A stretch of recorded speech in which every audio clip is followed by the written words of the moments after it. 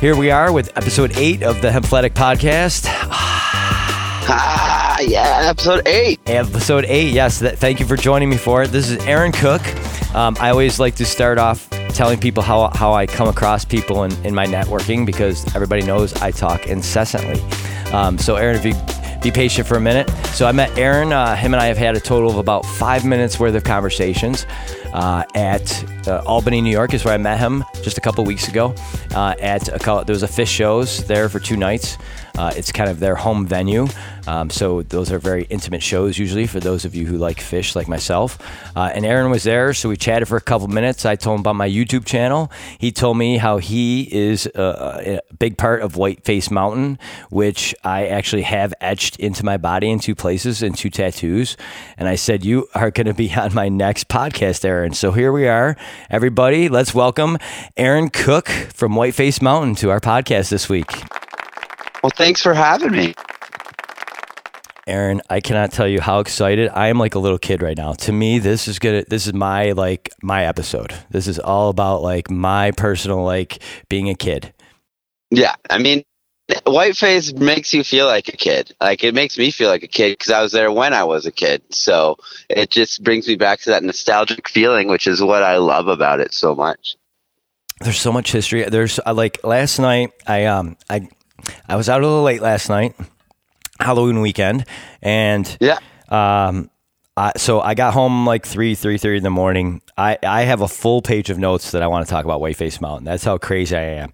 Like Whiteface, let's just a couple of things that we'll list out real quick for people, Aaron, about Whiteface Mountain and why I love it so much. Just a couple statistics. So the vertical at Whiteface Mountain is 3,430 feet. Yes.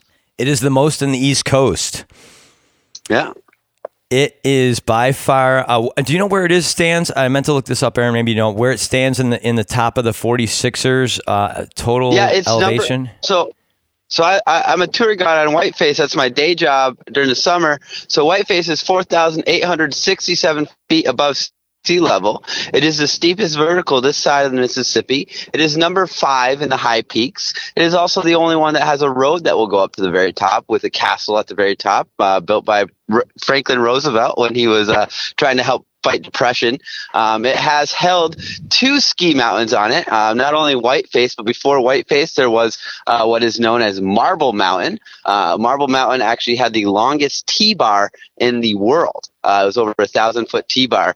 You can still walk around there, and you can still see the remnants of that if you ever go hiking around there, which is really neat stuff. If you like the history of the sport, but Whiteface started in 1958. It was the same year the chairlift was invented, and of course held the 1980 Alpine Games. Of course, 32 games did not have any skiing events. They were added, I believe, the year after. They only had cross-country skiing and ski jumping in the 32 games. But that's some Olympic history, some history I share a lot. I didn't even realize that you did that as well, and we're definitely going to touch base on that as well. Like when you live in the Adirondacks, it is a beautiful living. It is hard living sometimes, but you have to work multiple jobs really to make a living up there, to enjoy all the things you want to. And Whiteface, so just so everybody knows from my perspective why I love Whiteface and why I have it etched in my skin in 2 places is because I've done probably almost on Whiteface as much as Aaron has, and he's lived up there. So I like to tell people I've driven up Memorial Highway. I've been to the top of the castle. I've carried my daughter up Whiteface from the top of the gondola to the top. I've hiked Whiteface from both the front and the back side. I've hiked it from the reservoir. My son has not done Whiteface yet because he wants to make that his last of his 46ers. But I've also snowboarded on it, skied on it, mountain biked on it, frisbee golfed on it. I think that's everything. I think there's the only thing I tell people I haven't done on it is I haven't had sex in a gondola on it. Yeah, that's a club, I guess. I don't know. But that's how much I love that mountain. Like, is there anything, Aaron, that you guys offer? Oh, and I've mountain biked on it, by the way, also as well. So, of course, is there any other things that you guys offer at Whiteface other than what I've just listed that I haven't done? They had the airbag you could have jumped into for a while. That was a big hit for a few years, but they got rid of that slowly throughout the last couple of years. Mm-hmm. it's a pain in the butt to move. I tell you, it takes about 15 grown men to move that thing around. So when we have to move that thing, it's a show. But we're slowly getting away from that, even though it's a great tool to help learn for kids. But they have that available in the summer and winter. You can jump off a scissor lift into it, or you could. I don't know if you still can. I'm not sure how that all worked out this summer. But, I did see that when I was up there, because I do go up there all 4 seasons. I've probably been to Lake Placid and Whiteface in my life. I'm 46 years old. I've probably been to Lake Placid and Whiteface at least 40 times minimum. Maybe more. Oh, yeah. So that's my background knowing up there. So I want to dig right in with Aaron here. So we have really exciting news. So Aaron, what is your title at Whiteface currently? So right now, I'm currently reapplying. I've been the park manager for the last 2 years. I hope to be the park manager again this year, as long as everything works out. That should work out. I kind of more creator, idea guy, and the day guy. I look after all the stuff that goes on during the day, moving of things and setting up of things, and usually we bounce off ideas with our groomers. Eric Roscoe, I got to give a shout out to my best park groomer, Eric Roscoe. I just kind of try to make it fun for the kids. We got a big program, the NICEF program, which is a ski education program. We have for kids to come learn freestyle. Also, they do alpine events as well and such at Whiteface. But we're a little bit more of a race mountain. We have some of course, I don't know if you remember Andrew Wybreck. He took silver in Sochi, bronze in Vancouver, but after he won in Sochi, he said, if you can ski Whiteface Mountain, you can ski anywhere in the world. Of course, that very popular saying. Spencer said before. Billy the Kid actually originally said that about Whiteface when he skied it back, I believe, in the 60s or 70s, whenever that was. Andrew Wybreck, he's a big part of the racing world here, but we're trying to get a little bit bigger in the freestyle world. We've had some big events that come through. We got the NCAA championships, where we've been hosting them for the last 6 years, I think. We got a bid to do that again with a slopestyle event, rail jam event, as well as a snowcross or ski across event as well. So we're very big we're trying to get bigger in the freestyle world there. But like I said, it's mostly a racing mountain. So we've groomed some really good racers, and we actually have a couple freestyles we have brought up, but they have left because of course getting old. But Brian Gardner is a little white-faced boy that's doing very good. He's actually just about to drop I don't know if you're aware of that game Slush. No, I haven't heard about that. Really popular. So there's a really cool event. It's called Slush. It's like playing when you play basketball, like horse. So you do a trick on a rail, and the person imitates it. And if he doesn't do it, he gets a letter. So they have the Slush game. So that is pretty. They've been doing that. Yeah, I like that. Really you can apply that in so many different ways, skiing with buddies and stuff. Now my mind is racing already. Yeah, I know, totally. So you could like jump, be like, oh, you got to do a 180 off this rock or whatever it may be. And then if you don't do it, then you get the letter. And you know, you can. I'm playing that this winter. I'm psyched. Oh yeah, totally. Skiing at Whiteface is really great, and I love being able to create. Of course, when I was young, I skied at Whiteface, and when I was got a little bit older, I started to meander, of course, like most youth, trying to move out west and do the whole pro ski thing, and then I brought all that knowledge of the places I've been, tried out for the X Games and all that stuff, and try to bring all that what I've seen out there and apply it back here if anyone will listen to me in the park department, which was a little bit rough at first because who was I? I was this kid who, but anyway, over the years they've grown to enjoy me. And so where did you gain your experience when you said no, hold on, let's start back because I want to go back. Yeah, I love giving people backstories. No, you're awesome. Yeah. So Aaron has the same passion about whiteface as I do. Like, it is quite obvious very quickly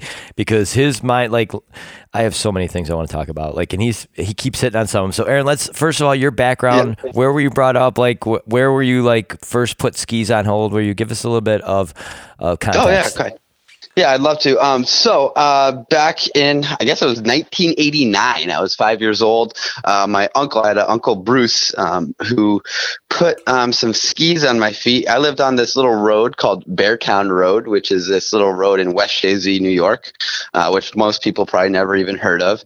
It's a little dead-end road. It's kind of hilly, windy, and got a couple farms on it. And my uncle put some skis on my feet. We have a little hill in our backyard, and I figured out how to ski right there. And then the next day, he took me to this little place called Beartown Ski Center. Now, Beartown Ski Center is about the same age as Whiteface in 1959.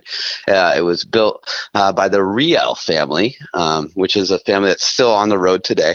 They built a pommel lift and a T-bar lift that goes up. Now, this is a place that's run mostly by volunteers. They don't make, I don't think, make any money, but they allow skiing for the kids, and it's a great place. I spent as much time as I could from age 5 to about 15, 16. Once I learned how to drive, I kind of went to Whiteface a little bit more, but I definitely Beartown Ski Center is where I found my passion for skiing. And it's a great little place. Of course, we always used to have lots of stories of us hoodlums getting in trouble for building little jumps and stuff. So I've been building jumps, since I was probably like 7-10 years old. And I used to get kicked off on the mountain for building them. Now they pay me to do it, which I always find irony. And because I get to have a couple trails where I get to build whatever I want, and well, to an extent, of course, but kind of set up whatever I'd love. And then when I was 16, I went to Whiteface a lot. There was a group we used to ski with. I'd love to mention these guys. Please do. We skied hear about all of it. Yeah, there's a bunch of guys we all used to ski with. We're a bunch of freestyle young guys. This was late 90s, early 2000s, I guess. And there was a group of us called the Rat Pack. Now, the Rat Pack consisted, I was a little bit a later addition to the Rat Pack, as most of them were local guys whose parents were on ski patrol, but we had folks like Aaron Kellett, Brian Donahue, Jeremiah Murphy, Jay Michaelfelder is probably the most famous Rat Pack member. We also had Brooke and of course the girls, Lindsay Kellett, Elizabeth Donahue. We had the Mussins, Everett Mussin and Allegra, their brother and sister, and countless. I'm probably forgetting a bunch of names. I'm sorry if I forgot you, Rat Pack people. I love you guys.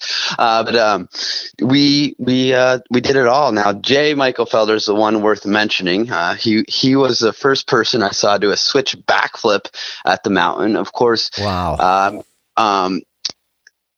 I got to see the inception of park kind of run by at the mountain when I was 15, 16 years old. That's when it first appeared in the world. So it's kind of neat that I've got to grow up with seeing the whole kind of evolution of this park thing. And of course, being very impressionable at my youth, I'm now able to do that. But so in that time, let me add this too, because in that time, that's when I was starting to go up to Whiteface as well. And if I'm not mistaken, the early park and jumps at Whiteface, there was pretty much like 3 or 4 takeoffs on Parkway in that time period, right? Am I right? Yes, this is how well I remember it, man. Like this is the Brookside didn't even have anything yet. None of those. So right? Am I right? It was just Parkway, a couple takeoffs. Well, we had the first one was actually Mike Kirsch was the very first park director. He's now head of NICEF and stuff. Very nice guy. Me and he originally, the very first park was actually over where bear and fox, and we call it where the animals are, where that little. Of course, now where you have the border cross chair course over that way. Yeah, right where we have the border cross. That was where we first set up a park, I guess, with a couple little jumps and maybe a rail, I believe. Then it moved. Yeah, like you said, it was on Parkway for a little while, and then it got. I think it got a little bit dangerous over there, so I'm not sure exactly. Well, it got icy over there, so I was just learning to. So this is when I was in my late 20s, early 30s. And I really wanted to learn how to jump, and I want to get into this further with you. But I remember on Parkway, this was my experience. I would go hit that takeoff, and the landing would be so hard that I actually had shin splints, like from hitting the way I was hitting. I mean, so I'm pretty good in the air. I have good body control, but the big ones, it is tough. I want to talk about speed eventually here too. But so keep going with the progression. So from Parkway, I definitely agree with you saying it may be a little bit too dangerous over there. Conditions. Yeah, it was just because of conditions and stuff like that. So they did eventually move it over, I believe, to Brookside, and Brookside was when they moved that there. This was probably 2001 season. I have some actually footage of from that old park. We used to always record ourselves, try to make it the big video of the year, but it's a lot different. And there was probably nothing big then. It was all smaller. It was much smaller. Yeah, everything was smaller, and of course it was much harder to get if you wanted to make a movie or an edit like they do today. Today you can just use your phone and make it an edit, make you look whatever. But back then we had to, record it. And then I even remember my buddies splicing film and hoping that they didn't cut out that trick that they got. And or it's in the corner of the panel of it, and they're trying to zoom to that corner of the panel. Yeah, I have a YouTube channel, and trust me, I've been there, like trying to catch the corner of something you get, and you're like, exactly. It's not even crispy, but you want to get the trick. Yeah, so it's definitely that has evolved. Everything has evolved in the ski world since I was a kid. I like to try to remember like it was when we were a kid a lot of times, because it's much more simpler. And that's actually why I ski, is because it gives me that freedom and that feeling of my youth, and I actually forget about everything that's going on in my world and have to concentrate on what's right in front of me. So I think that's kind of like complete letting go, freedom, almost, like I don't know what I'm trying to. No, you're say good. here, You're but, good. No, so I want to go to the Rat Pack a little bit. I want to talk a bit more about the Rat Pack, because I'm thinking at some point I saw you guys, because basically what I did was from the late '90s on, I was at Whiteface at least once a year, if not twice a year. Because that was my go-to. Yeah. So Gordon Whiteface has been my go-to. My son and I, every year for President's Day week, our routine was, he's 19 now, he's a sophomore at UB, but our routine was every year from the time he was 5 years old, we spent President's Day week skiing someplace. So Gordon Whiteface was our staples. Like, I would ask him, month and a half ahead, Spencer, where do you want to hit? We would follow snow a little bit. So if Vermont had a little better snow than Whiteface and Gore, we would go there. And if Whiteface and Gore had better snow, we'd go there. But so just so you know our background for the two of us, we've been to like Okemo, Stratton, Mount Snow. I've been to Smuggler's Notch, Jay Peak. So him and I, so that's 5 years old to 19. So that's 14 straight years of him and I at least skiing together 10 to 15 days a year. And we believe awesome. Whiteface and Gore are his favorite mountain is Gore by far, but mine is Whiteface, because top to bottom, there is not any better runs. Top to bottom. When you go from peak to bottom, it's a long run, and you guys have so much diversity at the bottom of the mountain. So I want to know how the Rat Pack. So my son and I believe we would want to ski with you guys. Like, it's not that we like to do takeoffs, big jumps, and everything. We like to do every run at every mountain when we go. We like to see the whole mountain and then figure out where the good conditions are and then gravitate there. And I imagine that's how the Rat Pack kind of hit Whiteface, because there's not a lot of glades at Whiteface, and there's not a lot of off-piste, and the slides you can only get over there when they're open. So I'd love to hear how you guys tackle the mountain regularly. Well, I would have to say there are a lot of glades at Whiteface, but this thing is, it's very thick forest, and I'm not going to tell you where the goods are, but we have some rebellious folk that will open up some trees after some very thick entrances to try to trick the people. But I'm not going to tell anybody where my secret stash is because I'm going to come ski with you this winter, Aaron. So I'm going to do some private skiing with you, brother. We do have, yeah. We have some. We have some amazing terrain. A lot of people, they think of Whiteface and they think. I mean, a lot of they tease it back in. I think it was the '80s or something. Someone called it Ice Face or something. So we're trying to get away from all that kind of negative connotation towards Whiteface. We call it variable. Just so you know, it is. It's got. I mean, you go up the gondola. It's great. You get to ski down Excelsior with your buddies, having a fun time, making big turns and having fun, little side hits everywhere. Then you can hit the park, and then there's some pretty good trees right by the park, but you can hit those up as well. What's great is skiing. I don't know if you've done this, but you've been on the mountain bike trails. A lot of those get skied in the winter as well. And I was curious about that. So I'm that guy that I like to follow the rules. Back when I first was skiing in my 20s, I was a little bit like ropes, but now I'm very respectful of the ropes because I respect the fact that ski patrol and the mountain personnel understand exactly where we should be and where we shouldn't be. So my whole thing is, I definitely, I love the 10th Division glades up there. 10th Mountain, 10th Mountain glades. Those are a little steeper off the top. And he's talking about Excelsior when he mentions that, folks. So Whiteface has 86 trails, 22 miles. It's a very diverse mountain. And I want to reference Iceface because I feel like I'm a good person to reference this because I'm not, Whiteface, I don't work for there, but the reference for Iceface is unfair completely.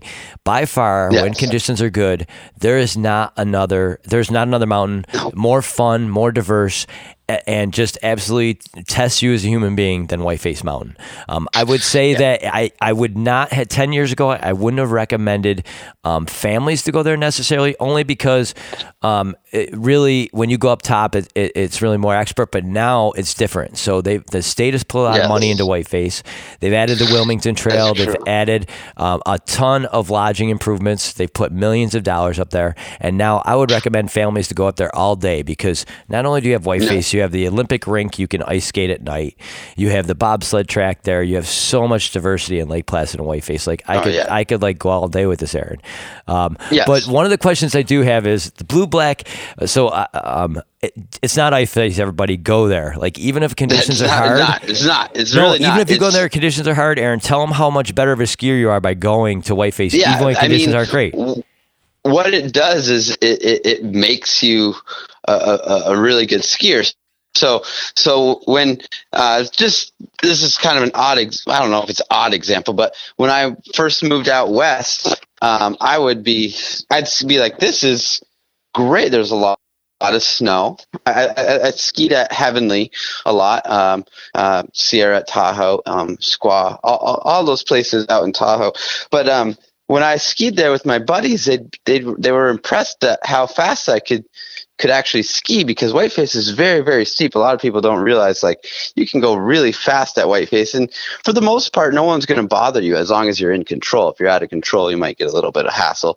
But have you ever clocked yourself? Have you ever been clocked on the mountain? No, I've never clocked myself. I know there's people that are all about that, but I can tell you, Victoria, I've probably gone 88 miles back to the future. I'm telling you. I know for a fact. I've clocked myself a couple times on that mountain. I haven't done it from the peak because it's so steep up there that I really feel like I don't like to be that crazy. But in the mid sections, I've clocked myself at 55, 60 miles an hour on Whiteface. Yeah, you gotta go fast for sure. Yeah. And talking about speed, getting back to the 55 miles, I've had to hit jumps where you had to go that fast. And I can't wait till we get to that. Yeah, we're gonna get to that, sir. But go ahead with your topic. Please. No. I'm just saying skiing at Whiteface, I mean, not only so then on the days that are a little bit variable, you can go really fast with your friends and really, really Whiteface has many different faces. It has many different conditions, and I am one of those guys. I enjoy all of them. I sometimes think some of the best skiing I've had at Whiteface. And this is going to sound weird, but it's also been in the rain. I can still find fun being rained on, skiing down a mountain, as long as I can get back into gondola. Now, chairlift, that might be a little bit a wet day for me, but as long as I can get a little relief. Skiing in the rain is pretty fun because that softens everything up. You can get an edge and better, and I like that kind of stuff. But Whiteface, there's a lot.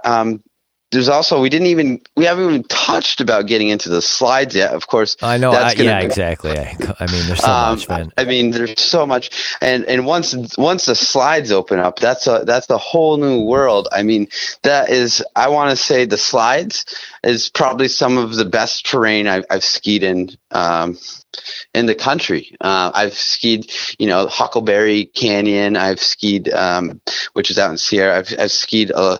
I skied Highway 50, which is pretty wild as well. Which you can ski from Highway 50 down to Christmas Valley and South Lake Tahoe is what I'm referencing. Yeah, there. Please, thank you for doing that. So I never heard of that. So it's actually a road that you can ski down. Is that? Highway 50? You're not really. So you're not technically.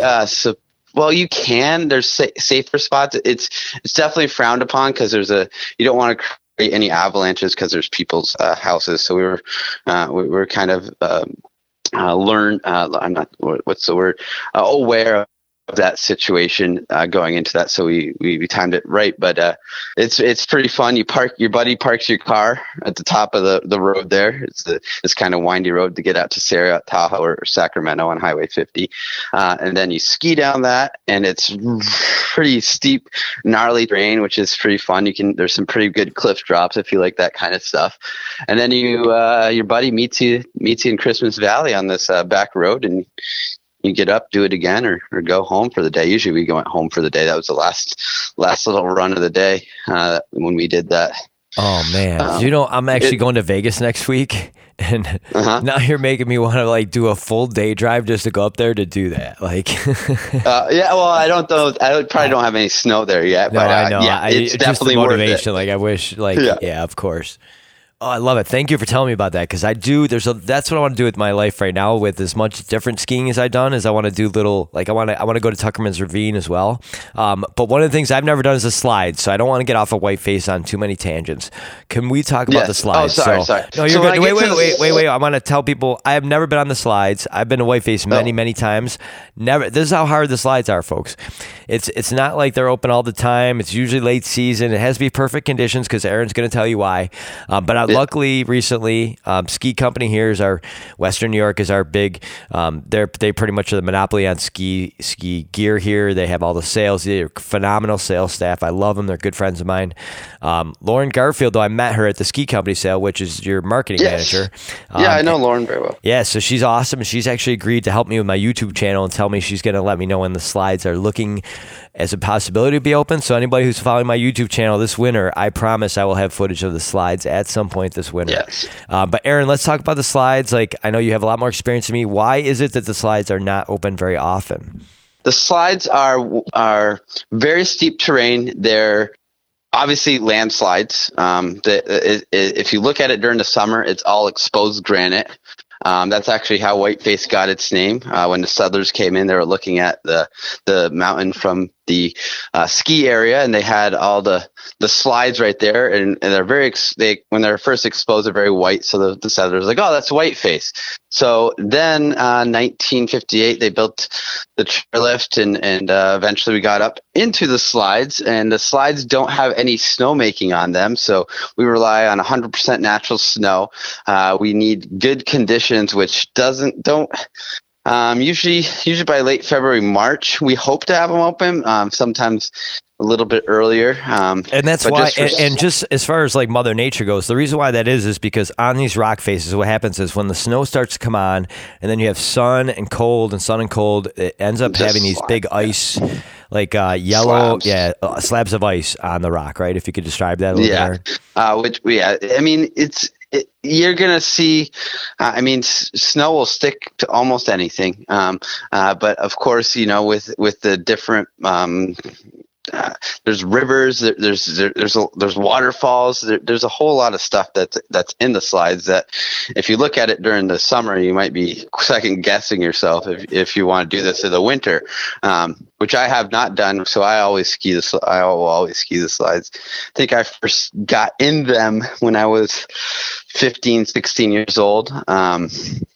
I always went to slide number 3. That was the one I always really kind of enjoyed. But lately I've been kind of hanging out on slide number 5, which is really fun. I have some pictures up from when me and my friend Brian did that. Wait a minute, slide 5. Wait a minute. Listen, I did some research on the slides last night, and they don't even list slide 5 as one that you can do. So slide 3 is short with heavy trees in it. Is that right? That's the description on the Whiteface website. Yeah, they got heavy trees. There's nice little. I'm one of those guys. I like to jump off things. I'm like a kid that used to jump on his bed too much, probably. So I love jumping off things. So I always look for little rocks or little anything to catch some air underneath my feet. And slide 3 had a lot of that. And then a couple years ago, I went out with some really good friends of mine, Joey B, John Haynes, Mike Philibom, all very good snowboarders. I've been hanging out a lot. I've been riding a lot with snowboarders lately, opposed to skiers, which is fine.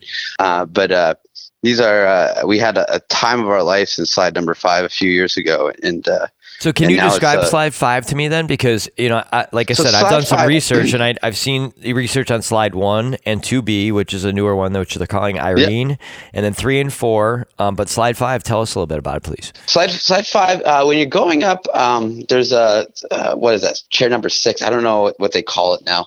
The peak chair, right? The peak chair? The peak chair. We call it chair number 6. I don't know if it has a different name now. But you go up there and you'll see the slides. They'll be on your right. You'll see this very skinny one way out there, which is just almost like a little snip. I don't know how to describe it, like a little pencil thin line. And the hardest part about that one is trying to find it. Because it looks like I'm looking at a picture of Whiteface right now, and it looks like the entrance to it is difficult to find. The entrance is narrow. very, very. I mean, it's very different. I mean, it's almost by the elbow of the road, almost, right? Like below it? That's actually where you would find it. When you go up there, you come up to the road, you walk through the woods, you'll see the road right there, and that's usually an indication of where to drop in. So the first person to drop into it, kudos to them, whoever they are. Yeah, because I can just see I'm looking at the picture basically from the base of the mountain at the entrance to the road going into Whiteface. So I'm looking at it from that perspective, and I see that chunk of trees between the elbow of the road down to where you can see the sliver that you're talking about. It's heavy trees, like. I don't. It's barely see an opening there, so that's got to be awesome. It's really great, and the tree skiing to get into slide number 5 is phenomenal as well. It's a little bit more opened up, and if you're, I think I was the 5th person to get in there. We were the 5th and 6th person to get in there this year, this past season, and it was probably one of the more memorable runs. We always have those runs that stick with us, or we kind of think about more often than others. And that was definitely one of them. And I love that one. It's very thin, which also creates some really deep snow over there. And then they have probably 4 or 5 cliffs that you can kind of to jump off. One of them's maybe like 10, 15 feet. And then you come down and you get into this kind of like a little riverbed, and then you shoot up into the woods, and then there's some really good tree skiing to get back to ultimately Lower Skyward, I believe it is. Then so can you describe that? Yeah, can you describe, because I really, the one question I have is, once you get to the bottom of the slides, it's kind of a funnel down to an area. So can you describe what happens when you get to the bottom of the slides to how to get back to the main area? Yeah, of course. Like you said, they all kind of funnel to the same kind of to the world, of course, gravity and water, and that's kind of how it goes down. So there's usually, when you're doing like slide 1 through 4, typically, you would get funneled into this. Now, slide number 5, you're way too far left, so you're on the other side of the river. That would put you right there. So you got to kind of so you got to traverse kind of over to the river you to get back to the keep other going side. right. Yeah, you got to keep going right. Okay. Or skiers right when you're skiing down, and eventually get to where you need to be. Because that'll fund you really basically in the ridge line there that Wilmington is on. I apologize. Yeah, that ridge. I forget why is that name escaping me right now? I should know it, but. Yeah, so when you're going up slide number 6 or chair number 6, you'll be going over a little skyward, I believe. Yeah, upper skyward there. Yeah, upper lower skyward. So you're going above that, and you'll see that big, almost like a cat path that will go, and then it will turn into trees and an old chairlift power line over there. If you're going up that, and I know exactly what you're talking about. Yeah, it's very obvious for people to come down. So when you come down skyward towards, it's not Victoria, whatever it is, but when you stay skiers left coming down Whiteface, what he's describing is as you come down upper skyward, you'll make a big turn and you veer and you'll see a cat path going into the woods there. And I thought that was the escape out, and I want to make sure. And that is the escape out of there. Of course, you can go a little bit further down, and there's some more skiing down there, but that's basically where the exit for that one is. Of course, slide number 5, it's a little bit further down. But and that's down past like Draper's Drop or whatever that is. It's down there, that little. Yes, exactly. Draper's Drop. Yes. Yeah. Draper's Drop is crazy, by the way. What the heck is that? Really, like, are you kidding me with that? I've been on. So I like to go on every run. Draper's Drop is like one of those runs. I'm like, really? This is a run? Oh yeah, I mean, a lot of times, I mean, I'm not trying to downplay us by any means. I love Whiteface, but a lot of times they'll make like these little trails just to have another trail to compete with the corporate ski world. Yeah. So what happens is, guys, and it's not so bad anymore, I'm noticing, but in the 90s and I'm sorry, not probably more the 2000s, all skiers are trying to say we have the most number of trails. Like that was a big thing. And now, and so you call trails could be broken up in 3 different sections with 3 different names on it to say it was 3 trails instead of 1. Right. But I'm finding that is not so much bad anymore. It's almost like the marketing people realize, okay, it's not right. Am I seeing that that industry is going away from that a little bit? Yes. So Draper's Drop is crazy, by the way, if anybody wants to check it out. Draper's Drop is super fun. I mean, you call it crazy, I call it fun, but that's perspective. That's perspective. So you were that guy I've seen go in there at like 15 miles an hour, and like, so Draper's Drop, the drop-in is like seriously a 20-foot wall that like it's a skirt down. Wall. But I've seen guys like go in there at 10, 15 miles an hour and jump down like 50 feet, like. Yeah, I mean I'd be one of those guys. I love that kind of stuff. Natural terrain. At one point, I think in my 20s. No, it was right before I turned 30. I'm 34 now, so it was right before I turned 30. I was like, all right, I'm not gonna do any more tricks in the park. I'm done. I'm done with this park world. I'm done. So I would find rocks and stuff to do my backflips and my tricks off of. So and that lasted for about a month, and then of course I gravitated back into the park. But well, now they created a terrain park like that at Gore. Have you been down there?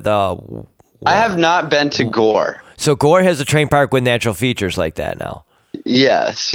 I'm aware. I am aware because I don't know if you know Gore, Whiteface, and Bel Air. They're all owned by Orta, owned by the state. Thank you. Now. Please expand on that. So I wanted to touch on that. So please expand on that for people. Orta's a phenomenal organization. Orta is the Olympic Regional Development Authority. Now they run not only Whiteface, they run also Gore, and they run Bel Air. Now these are their ski areas that they own. Now there's also the Olympic complex, the skating rink is run by Orta. We also have the bobsled run by Orta, and we also have the ski jumps and Lake. They're also run by Orta. So that is a huge employer in Essex County for a lot of folks, and so we definitely appreciate them. We wish they would pay us more, but doesn't everybody? They basically they use us for all of it.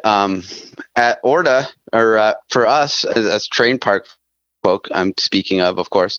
Last year, me and my friend Eric, a groomer friend, we went down to Bel Air for I think 3 days, and we helped build their terrain park because they're a little bit different. Not saying it's bad or good, but they just run things a little bit differently than we do at Whiteface as far as park stuff. And same with Gore. So we have gone down to help them, I think, the last 3 years down in Bel Air to try to help get their park a little bit better, because they got great park trail. I love their park trail.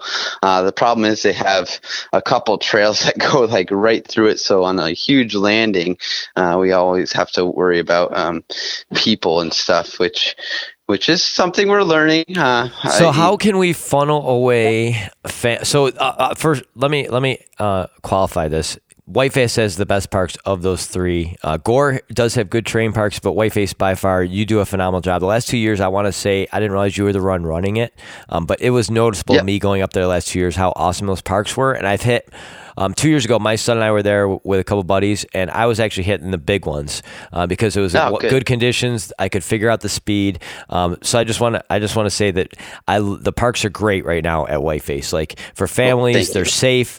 But one of the things I want to put out there, and you're a perfect person to talk about this with, is families going in there and the kids going over and the parents not teaching the kids the proper way to go.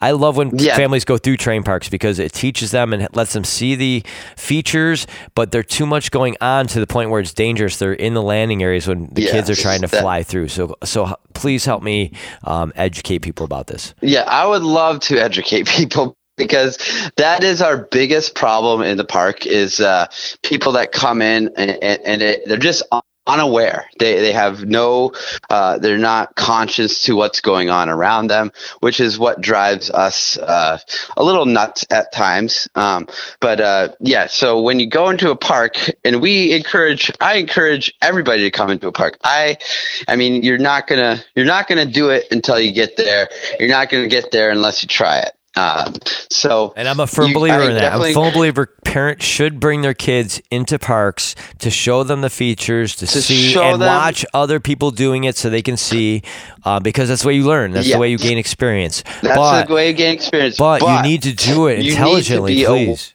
Aware. Yeah, please.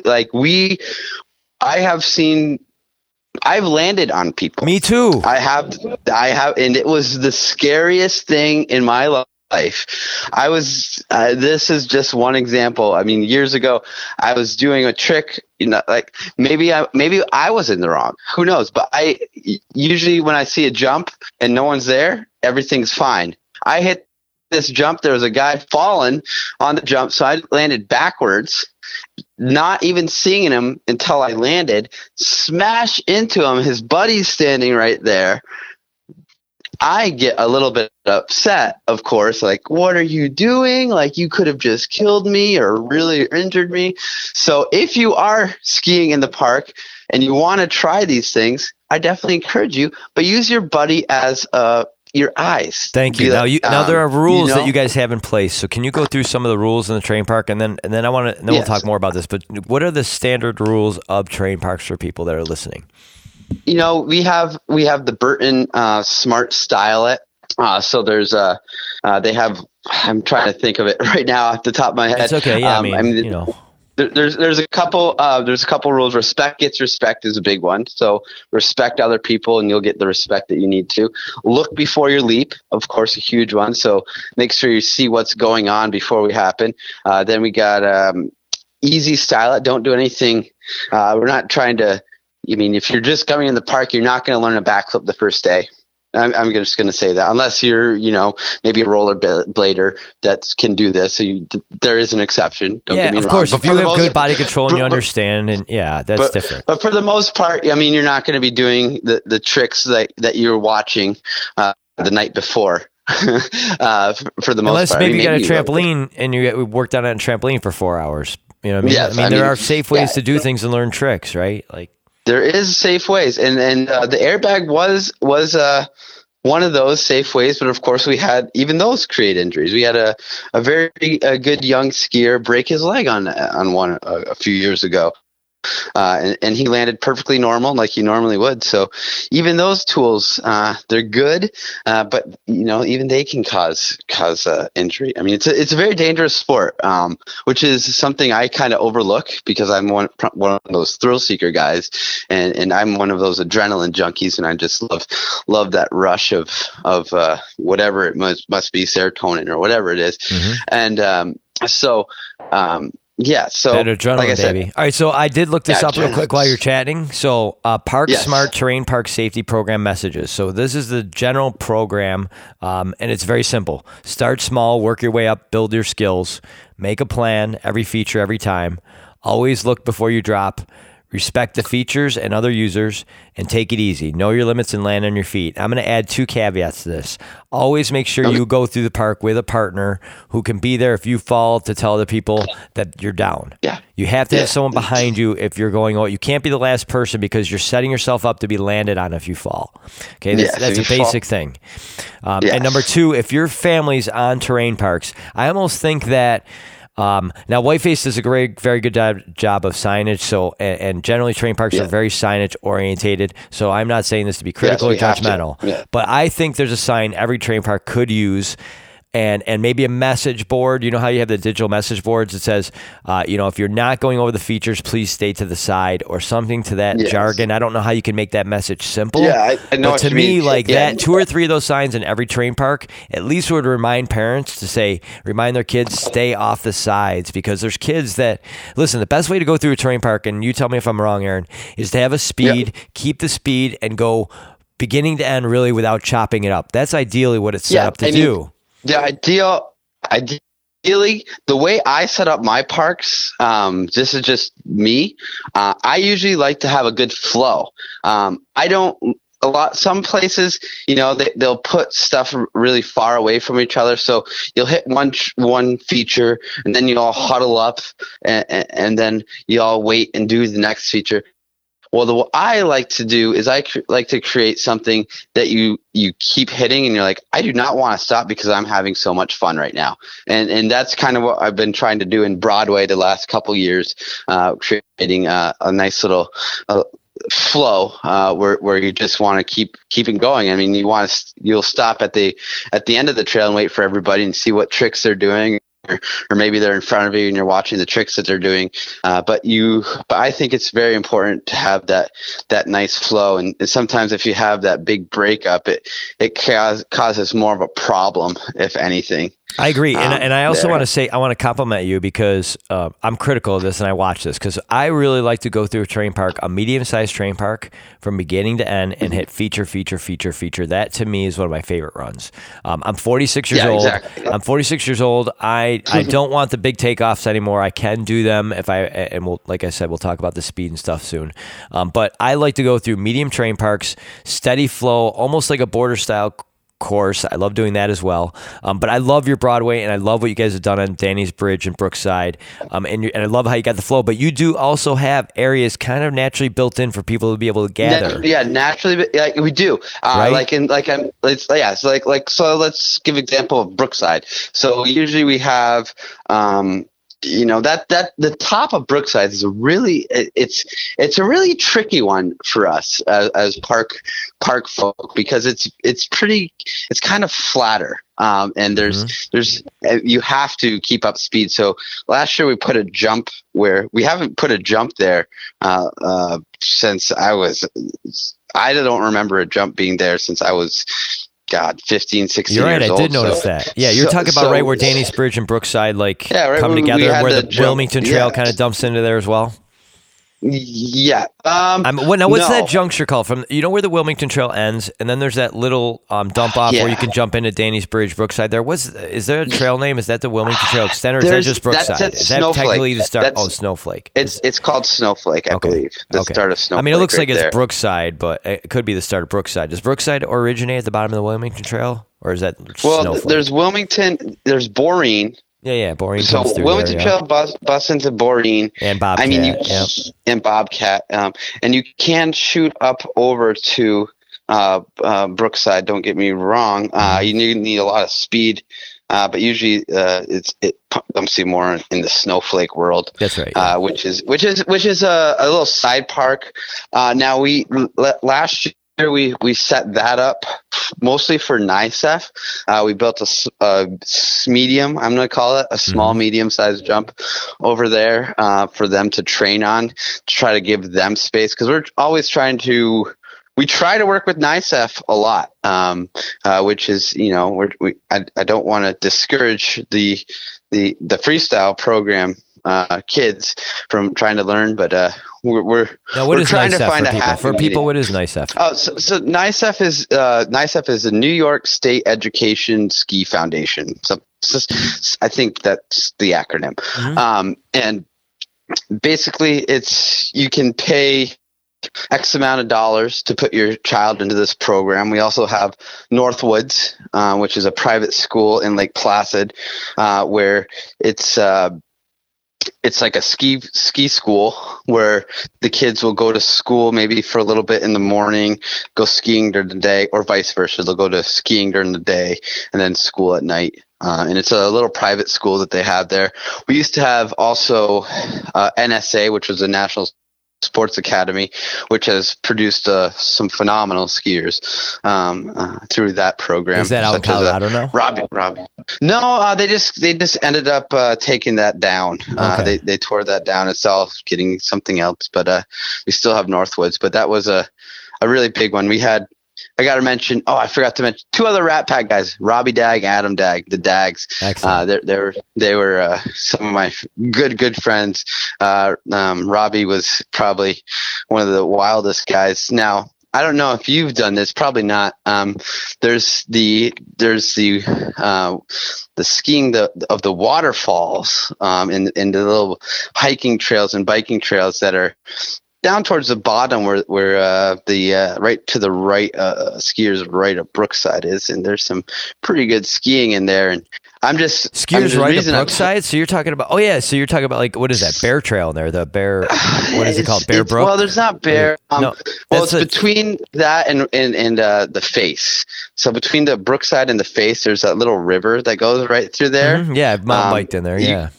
And mountain bike, so you can skiing in there. It's really good. So and the I didn't reason realize I'm it was thinking open. about this, it's open. I mean, it's not.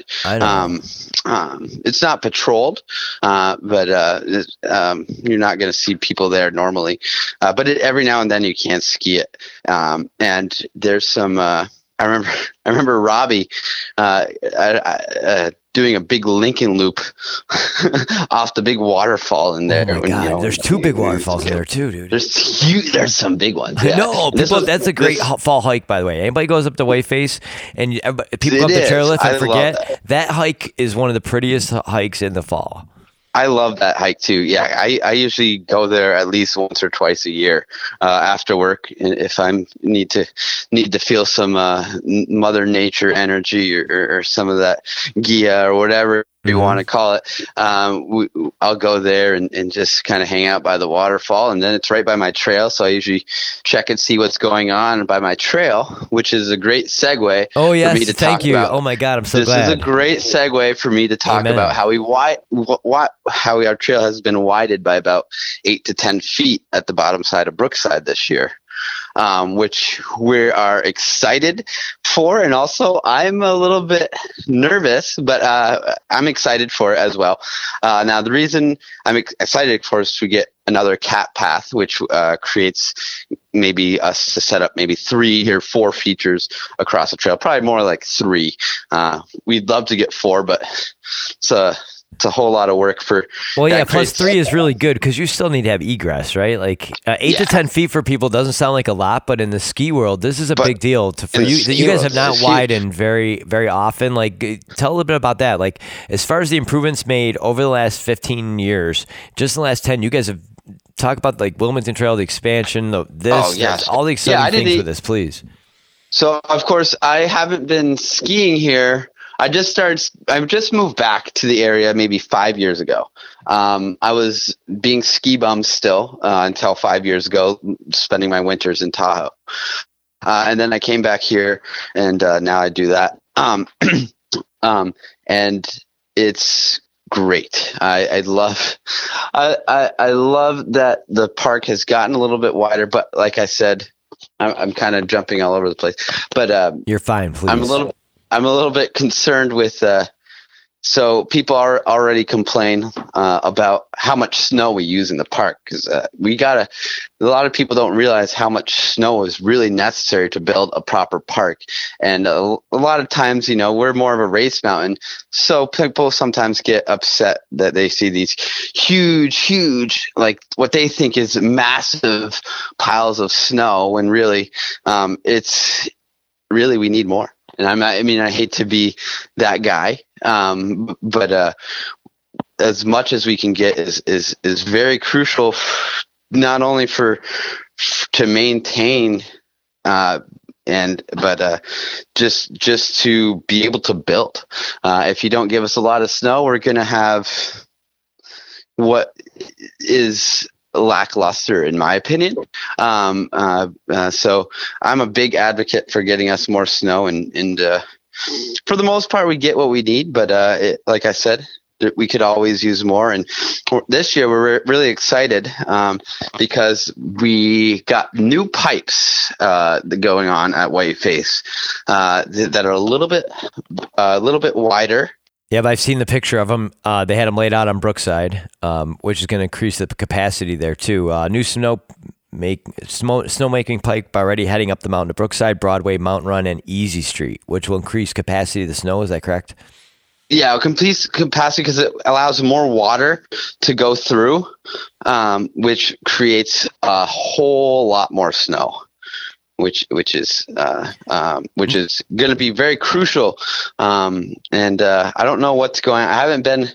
I went to Whiteface just the other day to fill in my application. I'll probably start on Trails Crew in just a moment, and just maybe not a week or two. So I'm still kind of closing up at the marina, so we're doing that. And all right, so living in the Adirondacks, one of the things I want to touch base on is you have to have different jobs. So what job are you wrapping up now to go to be the mountain guy? So 5 years ago, my good friend Sam Murphy, who I worked with at Whiteface, he's like, "Oh, I got this great job that I think you'd be perfect for with your personality, and it's a boat tour guide on Lake Placid." So this is I drive a pontoon boat around the lake for an hour.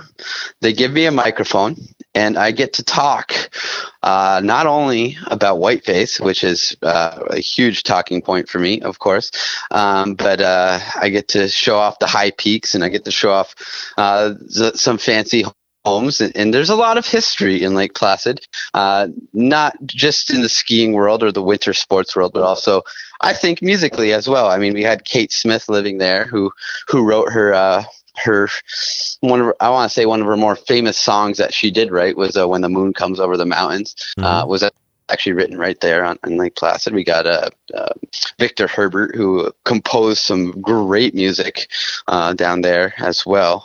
Babes in Toyland, of course. But it's just, it fascinates me. I love Lake Placid. A lot of people will call it Lake Plastic because it's very much catered towards the wealthy, and which is fine for me. That's okay, because those type of people usually aren't up bothering us on the trails that we love the most. Exactly. For the most part, they're not exactly. Yeah, they're not going. If they go to the top, they're coming down Perrin's Run and Follies while we're hitting Skyward and all the good stuff, right? Like, yeah, there's so good. Hey, so what's the mileage from top to bottom? Like from upper Skyward to the bottom? Tell someone what a run like that means. Like, I know what it means. So that is basically, I have never found another place I like to think I'm a well-versed skier. I'm not trying to say that because I have a big head or anything, but I've skied Breckenridge. When I was 18, I moved out west. I packed up my car full of my stuff. I had a ski rack with 2 pairs of skis, Skogan Spring Pro models, and some 1260s, the 1080s at the time, not the yellow ones, but the JP Auclair model. And I drove across country, stopping in Colorado. I'm going to do a little background. So when I was 16, I went to Whistler for a ski camp. It was High North Ski Camp. We got Shane Zox that was running that. Was a very good professional skier. He was known mostly for his front flip iron crosses. He was on the K2 freeride team. And then I got to meet a lot of good skiers. Now, Mike Douglas is the one who taught me how to do a flare. Mike Douglas, of course, now he was a announcer for many years. Now he's just skiing and living an amazing life. I follow him on Instagram and stuff. Cool. And then we also had Anthony Bernowski. Now he's kind of gotten out of the ski world, but at one point in time, I'm talking early 2000s, this was one of the best rail skiers, in my opinion, in the world. He would just, this was 99, 2000s. He was hitting handrails, with kinks in them, which was unheard of at the time. I mean, now it's like, who cares? Everybody can do that. But at that point, he was the guy. He taught me actually how to ride rails and boxes, which was very, very important, or very, very memorable. And definitely appreciate him. And then let's see, some of my other coaches, JP Auclair was my coach up there, who has passed, died in an avalanche a couple years ago. And then JT Holmes. JT Holmes was my coach, and he was the one that me and him kind of got along really well. We meshed well together. He kept in contact with me after the ski camp. Now I was 16 years old at the time, so I'm like, oh my God, I'm talking to this guy that's, somebody in my eyes. Most people might not even know who JT Holmes is. JT Holmes, if you don't know who he is, yeah, please tell he is a crazy guy. He was one of those guys back then. He would go to these big mountains and he'd just straight bomb big mountain areas where people should be turning. He just straight bomb. Then he would jump off mountains with a parachute. Him and Shane McConkey did that. So he's a nut. He was actually in Transformers 3, believe it or not. A skier made it into Transformers 3. That wingsuit. I don't know if you've ever seen that movie, but they have a wingsuit scene. Yep, I've seen it. Where we're going through Chicago. One of those guys is JT Holmes, the guy I got to live with. And you got to live with him and like talk to him every day and share food and stories. Oh my God! And so experiences. Yeah, so when I was 18, I kept in contact with him. He's like, move out to Tahoe. I was like, I don't know. I was going to school at Johnson State College at the time over in Vermont. And I got to mention this. The only reason I went to Johnson State College in Vermont, this was 2002, was because they were the only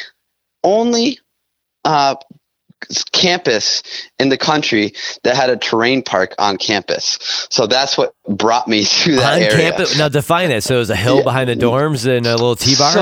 So there wasn't a T-bar. There was a little hill. And throughout the years, the ski club and the snowboard club, they did some landscaping. So it wasn't like they had snowmaking or anything. They just had these big mounds that they'd set up that had snow on top of, which would create these kind of jumps and hips and stuff.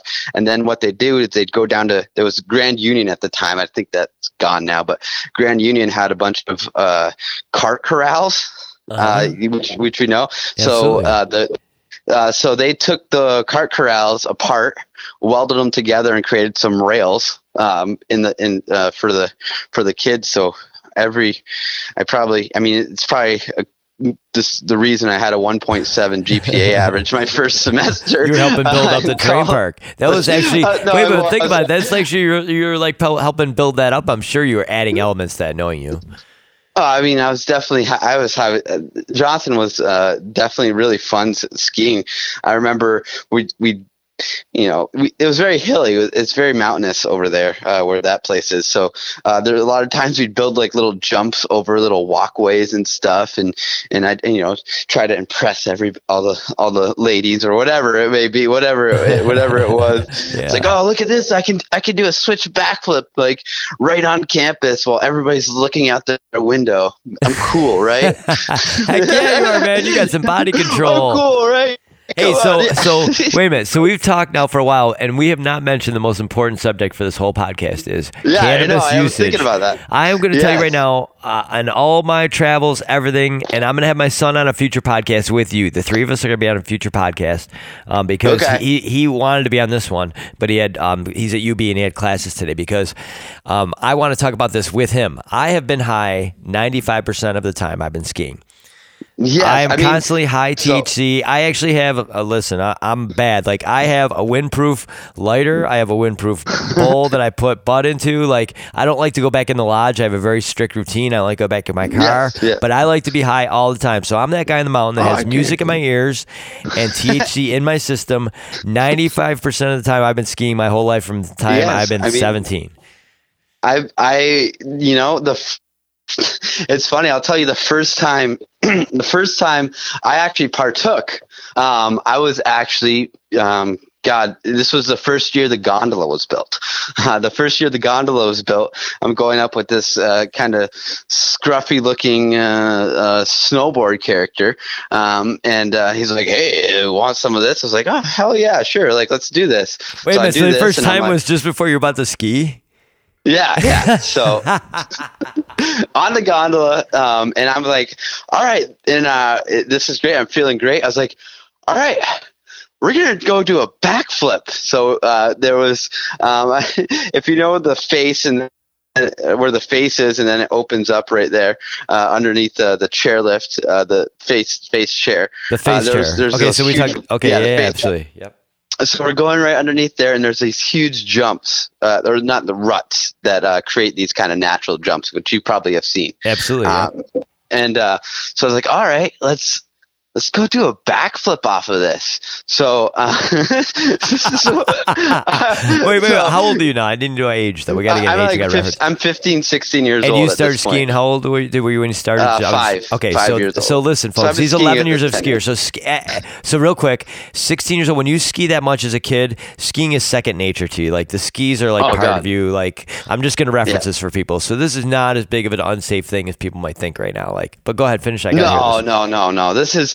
At this point, I mean, to give a reference for people that are listening, I am a better person on my skis than I am walking around as a human. I will fall more walking around than I will skiing.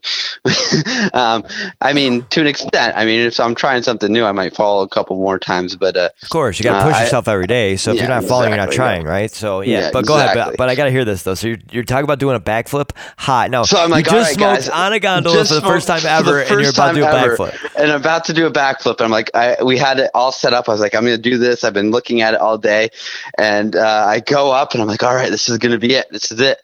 And I go do a backflip, under rotate it, catch my tips, crash in my belly, and I'm like, oh my god, what the fuck just happened? Wait, but you didn't get injured, right? No injuries. So then I went up the gondola again. I go, all right, guys, I'm going to do that again. I got this. So, of course, went up, did it again, stomped it, landed it. We're good. And forever was changed my and the cannabis views. Probably helped you from not feeling the pain from that fall I mean, a little the cannabis, bit. what it does for skiing and hiking and even that, it will, for me at least, it's different for everybody. It kind of relaxes my body. I've had a lot of injuries. I haven't even got into the injuries that I've had with you, which is, we could probably spend another, half hour on just my injuries. But I've tore my rotator cuff, dislocated my elbow. I have some metal in my elbow. I broke my back when I was 18. Compressed a vertebrae. I broke my ankle. I broke my hand multiple times. I've broke my thumbs. My worst injury was a tib fib, but that was actually, I wasn't doing anything wild. But most of those other ones were usually air related. So yeah, usually for me, I have a lot of aches and pains. I am scared to grow up and be old because I hurt a lot. So usually that will help me usually relax my body. And, have you started adding CBD? Have you started adding CBD to help repair some of that?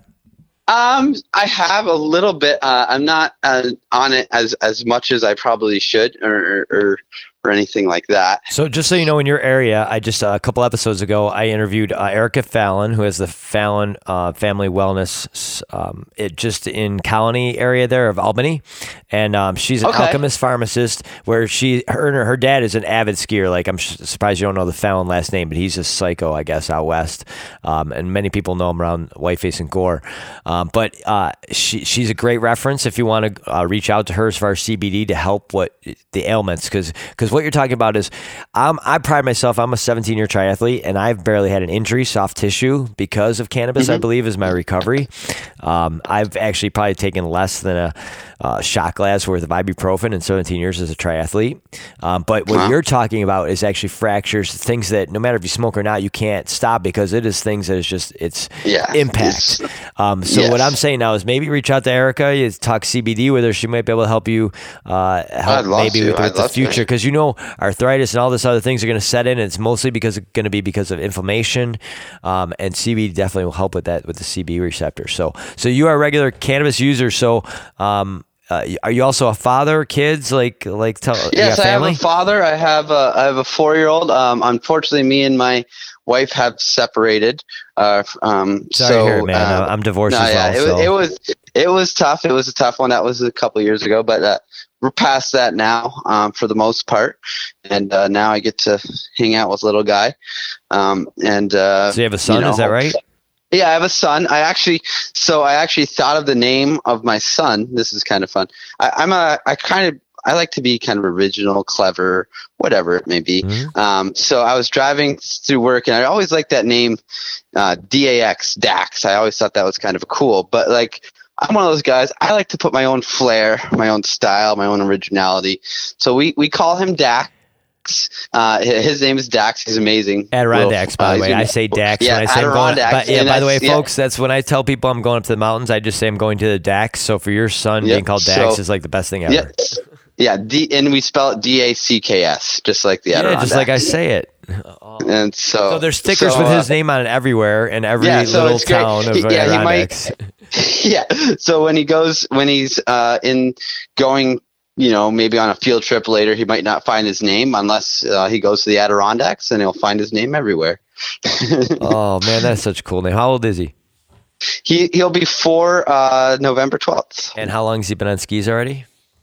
He has only been on skis with me.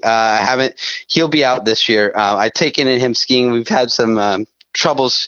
He was in school this year, so it made it kind of difficult, and especially when I work on the weekends. Yeah. So tough, it's tough for our time to line up, which it will.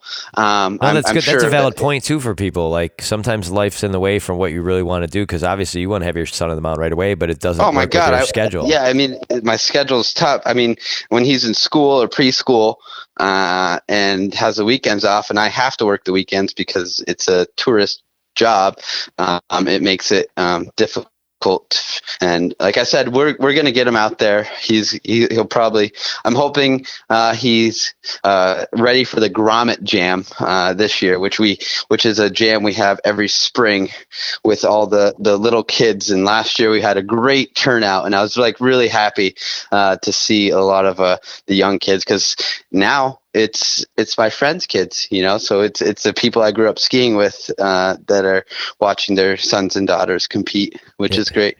Yeah, so my daughter's now 23. My son's 19. My daughter was on the slopes with me from 5 years old. She skied, and then she switched to snowboarding in high school. My son's 19. He tried snowboarding a little bit, but he's that kid that likes to be good at everything right away. So he wasn't good right away, and he got frustrated. So he is just a straight skier. And he's been skiing since he's been 3. I had him with one of those racer chasers at 3 years old. Yes. So my son's been on the mountain since like 2.5, 3 years old. We've had him on the mountain, and he's loved it. He can go any run, any mountain, anywhere, any trail, anytime. And I would feel totally confident with him next to me. And so it's nice. I can't wait to see that progression with you and your son, because you're going to be the same way with him. Totally. It's good stuff. So now I want to get back to, we did go off on a tangent from something I brought up. Yeah. So you were adding how much you've skied everywhere, you've done everything. And now, did you X Games professional? Like, where did you get as far as like that piece of it? So when I was 18, I moved out west. In hopes, of course, everyone has. I'm one of those guys. I don't dream small. I dream big. If I see something I want to go after, I'm going to put 100% of myself into it. So that was what I did when I was 18 years old. Moved out west, lived with JT Holmes. I got to, my first week, I got to hang out with C.R. Johnson. I actually got him some Northern Lights at the time. So we were doing that. Shane McConkey, he came over regular, as he was JT's like best buddy. And so I got to actually have some really great conversations with him. And one of my favorite conversations with Shane McConkey that I ever had is my big trick that I always loved to do was a big switch backflip, which is when you take off backwards and do a big backflip and then you land backwards. And that was the trick I've done since I was 15, 16 years old. And there's a race between me and my buddy to see who could land it first. Of course, we watched J. Michael Felder, who made it to the X Games and got in a terrible traumatic. He ended up being unconscious for 5 hours because it was at I'm going off on a tangent, but it was down at Mount Snow and there was a big windstorm. So that kind of ended his ski career, and then he became a photographer. He was a head editor for Free Skier magazine for a while. That's one of the Rat Pack members. So going on back to from where I was, where was I? Skiing. Yeah, I just wanted to see like how far you got to the professional, like what level you got to as the top level before you settled back down to what you do now. Well, so I settled back down. So when I was out there, I competed every weekend. There was a circuit called the Snow Bomb competition, which usually every weekend there was a different big air or slope style event, usually $500. I got to compete. Was a big prize, $500 if you won. Big competitors I got to compete against. Mike Wilson, you might remember him. He's one of those nut guys. Absolutely. We're talking about origins of X Games. You're pulling up names of like the origins of like really this becoming popular nationally. Yeah, these guys were the heads on skis. So X Games qualifiers, I did that when I was 19 years old, I believe. That was at Sugar Bowl Mountain. It cost $150 to try out for the X Games at this point. And now it was $150. I spent the $150. I tried out.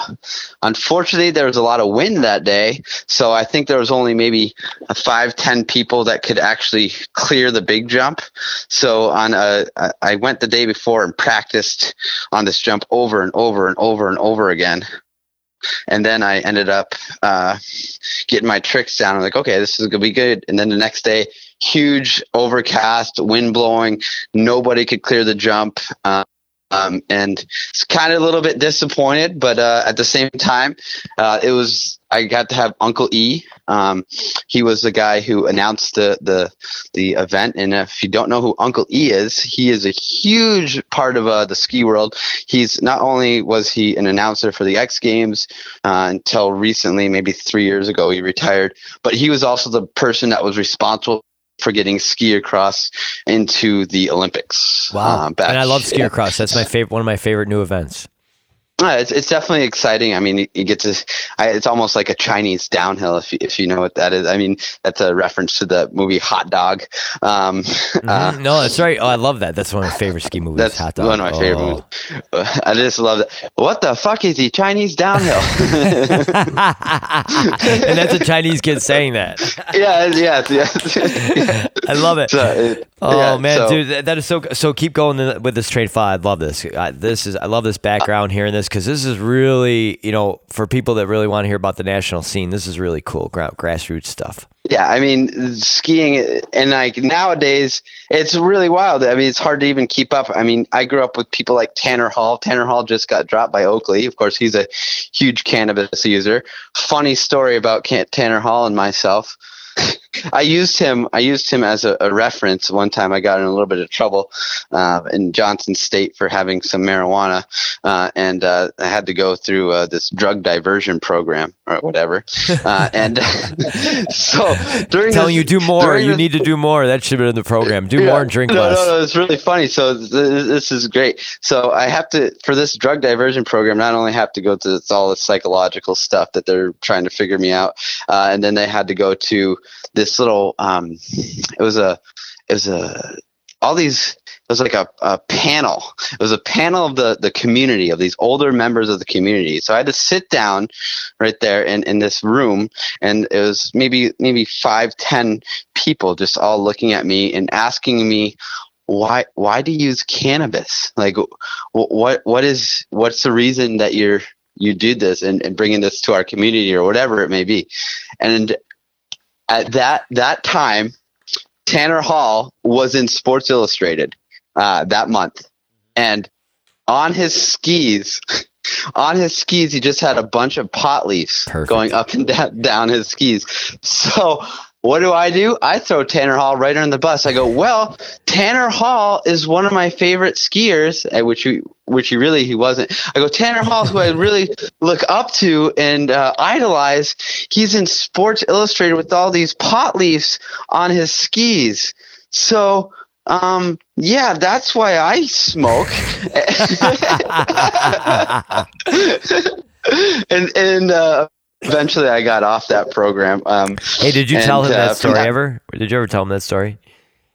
No, I've never told him. I've never even seen cross paths with him and tell that story. I've been to Johnson, maybe just passing through a couple times. Actually, recently we had a gig over in Vermont over there where we had some of that going, or last time I went to Johnson.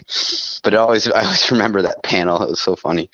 So this whole train of thought started with talking about him and Tanner Hall and professional and the X Games and all this, because we want to talk about top to bottom runs at Whiteface versus other places. So obviously now Aaron here is established. He's skied everywhere. He's skied every kind of terrain. He's probably been in every bowl and all Breckenridge, all the stuff you're talking about. So tell me about how top to bottom run, skyward to the bottom, is different and special. Yeah. So top to bottom run at Skyward, you are not going to find that anywhere else. Like I said, skied everywhere. You from Whiteface, I mean, if you really want to ski it fast, you can probably do it in 5 minutes. I forget, maybe 7 minutes. Yeah, my buddy did it. I think 8 or 9 minutes. I think it's my fastest top to bottom. Yeah. So it's just a whole lot of terrain. I mean, Skyward's a long trail. It's very steep, so you can go fast on it. Do you know what the percentage of the pitch is there? I've been curious about that. Oh God. I do know, but not off the top of my head. I do have that information somewhere in my mind. Because we're gonna have another podcast together, so I'll write it down right now that we'll talk about that. So we'll talk about the percentage of the pitch off the top, and also what we're referencing is Skyward is where the 1980 Olympics were held at Whiteface. For those of you who don't know, it's just 5 hours from here, and on Skyward, that's where the downhill start was up there. Yes, that's right. It's still there. Yeah. Oh, yeah. If you go there, you can see all the history of the 1980 Olympics and the 32, where there were venues that used the 32 Olympics as well. But yeah, you can see everything and learn it just by looking at the signage of Whiteface. And if you find Aaron, obviously he's a wealth of knowledge too.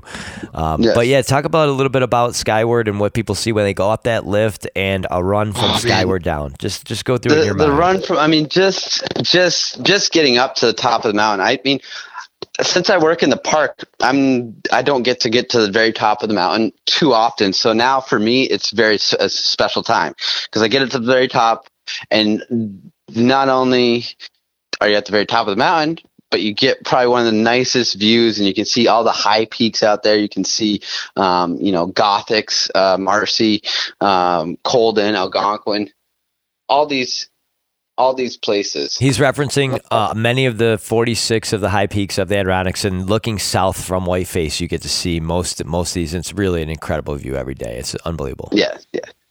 So you get up there and you see this pitch, and you kind of have to look over. It's like a cliff like drop in up at the top, right? There's a couple different places to drop in. You can cut in between trees or open drop in. Yeah, so it's like a little cat track that comes off of Perrins. That is kind of how you get into it, and it's some pretty steep stuff. Last year they were actually going to film me. I'm one of those guys. I'll do a big. Lincoln Loop is like my go-to trick nowadays. Now that I'm older, I still need that a little adrenaline every now and then. So the Lincoln Loop is just when you now and then. Don't you mean every day? What do you mean now and then? Yeah, every day. So, all right, thank you. So yeah. So you throw your shoulder. It's like doing a cartwheel, almost like a barrel roll, if you would. Okay. And the reason I like to do it is because I'm never blind. I always can see what's going on in front of me. I can spot my landing immediately. So what you do is you drop your either right or left shoulder, and you do like a barrel roll, and then you're back getting your body straight again. Because I almost feel like that's something I could do. That's something I practice on a trampoline. That move. Now, is that very natural? It feels like your body would follow your head pretty quickly in your shoulder, right? It follows your head pretty quickly, and it easily can turn into a rodeo. Obviously, that's when you just spin around to 180 or whatever, or flat spin or whatever trick you want to call it. It's hard keeping up with the tricks because the tricks now, I call it a Lincoln Loop. A lot of people call it flat spins now. I just want to reference this since I have a little platform. The Lincoln Loop is named after Edward Lincoln. Edward Lincoln was the first person to do the Lincoln Loop. Now these kids today, they want to rename the trick, calling it the flat spin, and I have some qualms with that. It's like we don't call it the Rodney Mullen flip or whatever. We give him the respect. So I feel like we should give the skiers who invented the trick the same respect that we give the skateboarders that respect the trick. I'm glad you say that. Yeah, thank you. Flat spin. It's called the Lincoln Loop, named after Edward Lincoln, who was the first person to do that. So, of course, the name game's always changing in our sport. So it's hard for me to keep up. But that's so my I love it. So I'm still wanting to reference this top to bottom run for people because top to bottom. See, when you're a fan, don't worry about it, dude. No, I love your tangents, every one of them. Don't worry about it. So when you get to the top of chair 6 or the peak lift, for people who've never been there, the peak of Whiteface, he already said it's 4650. But the top of the lift is 4386. So it's only 300 feet from the top of Whiteface to the top of the lift. That's how awesome it is. Right. So what you have at the top is a small catwalk, and you can cut across the catwalk, and then you have upper skyward, which is a black diamond, cloud spin, which is a black diamond that's not always open often, and then you have Perrin runs and the folly. So if you have kids, you could technically go up there and skirt down the follies, though that can get a little icy in there, but it's a really fun back and forth switchback run, or Perrin's run, which is a little more open.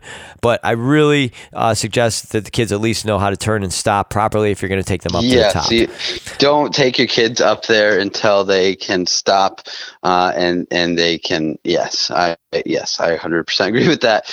We want to keep people safe up there.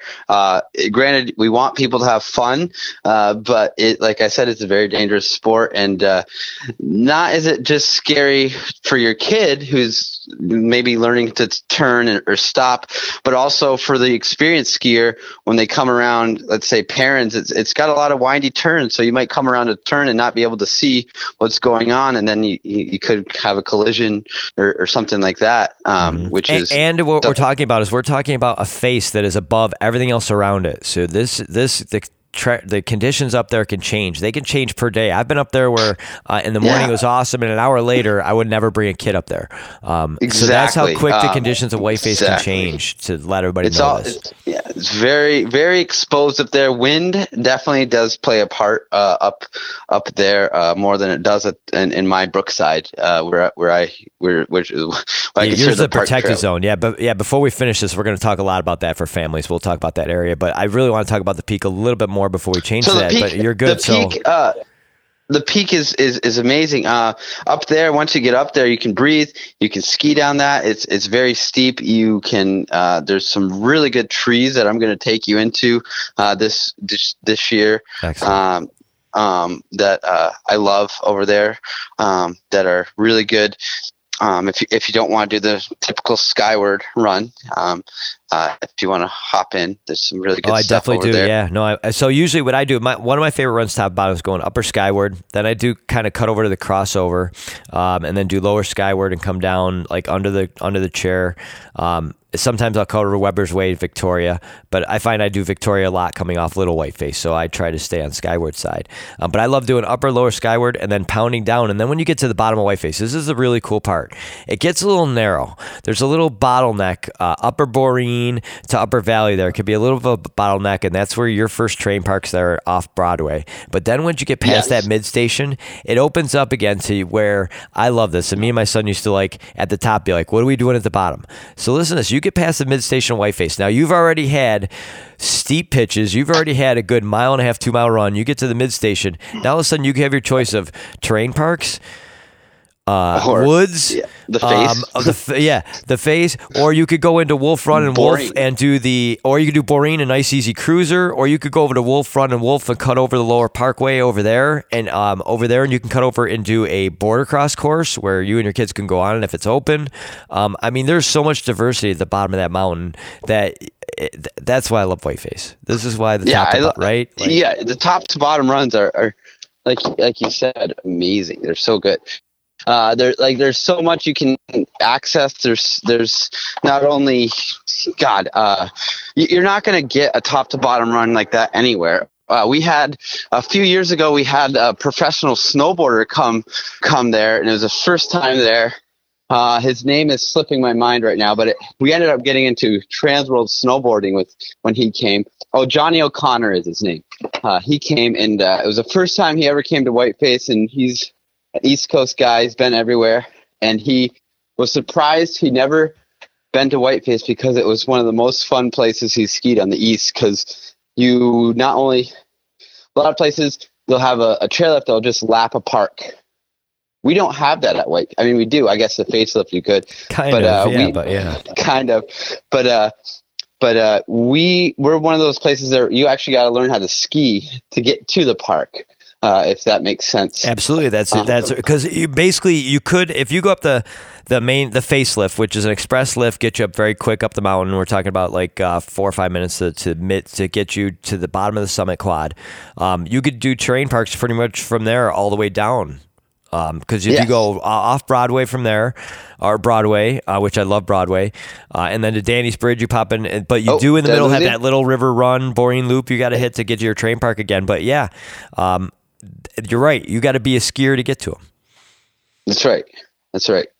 So yeah, so that's what I love about Whiteface. You can ski and you can ski, and it's the most fun ever. And if you appreciate it, and realize, we might not have. Whiteface is my favorite underdog story as far as ski mountains go. And just recently, and I don't know if you follow this, but Unofficial Networks. They're kind of a big in the ski world. Unofficial Networks just put out an article that Whiteface Mountain is probably the most underrated ski area in the country, which is an underdog story. We're kind of a little sleepy town that doesn't get much attention, but when we do, it's usually pretty good. The only mountain I like to ski, 2 mountains that I like to ski on the weekend, Saturday and Sunday, when I'm forced to ski on Saturday and Sundays, because I'd prefer to ski midweek all day long. But Saturdays and Sundays, there's 2 mountains across the Northeast, and I've been up and down Vermont, like I said, and here, Gore and Whiteface. The way that the traffic moves around, as long as you're not stuck wanting to get on the main gondola every time at both those 2 places, and you can get around them both without using the main gondola every time, it's not like a weekend skiing anywhere else. Like you can have your own nooks and crannies and not be crowded, and it really be fun experience. Exactly, 100%. So what we'll do is we'll tell our listeners we're going to have another episode probably around Thanksgiving when everybody's getting ready to plan their trips and everything, so we can get an update on how the expansion went and the train park. And I also want to talk about, and I want other people to get excited about this. So I want to talk about like the speed that you pick to go through train parks, medium, large. How do you choose speed? Oh, okay. You know what I mean? I really want to get into that because for me, I feel like I can do any jump at any train park anywhere if I know the right speed going into the jump. That's the biggest kicker. That's always the scariest part of my job that I do at Whiteface. I used to be the tester. I used to be the guinea pig, and unfortunately, after I broke my leg, they have discouraged me from that role in the train park, which was a tough one for me to give up. But it's always the scariest because we'll build our jump and we'll have the one guy or gal, be fair, and we'll have them hit the jump, and that's always, like I said, the scariest because you're like, okay, did we build this right? Yeah. Well, the physics behind it. See, that's too. So I want to talk about. So in the future, we're going to talk about Bear Den Lodge and the expansion going on there for families and how good that is for everybody. We're going to talk about his train park more. We're going to talk about like the physics of creating a train park. Like, do they have to measure like that a hill has to be 50 feet for a 30-foot takeoff? We're going to talk about that. But I want you to give your band you're part of, so everybody in the Adronix come listen to your band. And I want any social media sites you're on. Please tell everybody. So Aaron Cook is my Facebook. You'll find a little picture of my little guy. He has a hat that says "Skier Trash," 100% skiing. Then I got Instagram at Whiteface Tafari, Whiteface Tafari, and then you will find the Stinky Boots String Band, which is I am the mandolin player and vocalist, which is a band we started at Whiteface Mountain, and actually coincidentally we're playing tonight in Wilmington for a little Halloween get together, which I always love going down there because it's kind of like a hometown store. And I just got to tell you a little bit about why we named ourselves the Stinky Boots. You guys, as skier, you might appreciate this. Now, originally we played an employee party. It was 3 of us. We now have 4 of us, but there's 3 of us originally. And we played in the Carl, Jacob Stern, and myself, and we played in the locker room of the ski school, and we were playing it, and it sounded great. We played a little bit before, and it sounded pretty good, and we sitting around and like, what do we call ourselves? And we're like, man, it really stinks like boots in here, like with all the ski boots and stuff.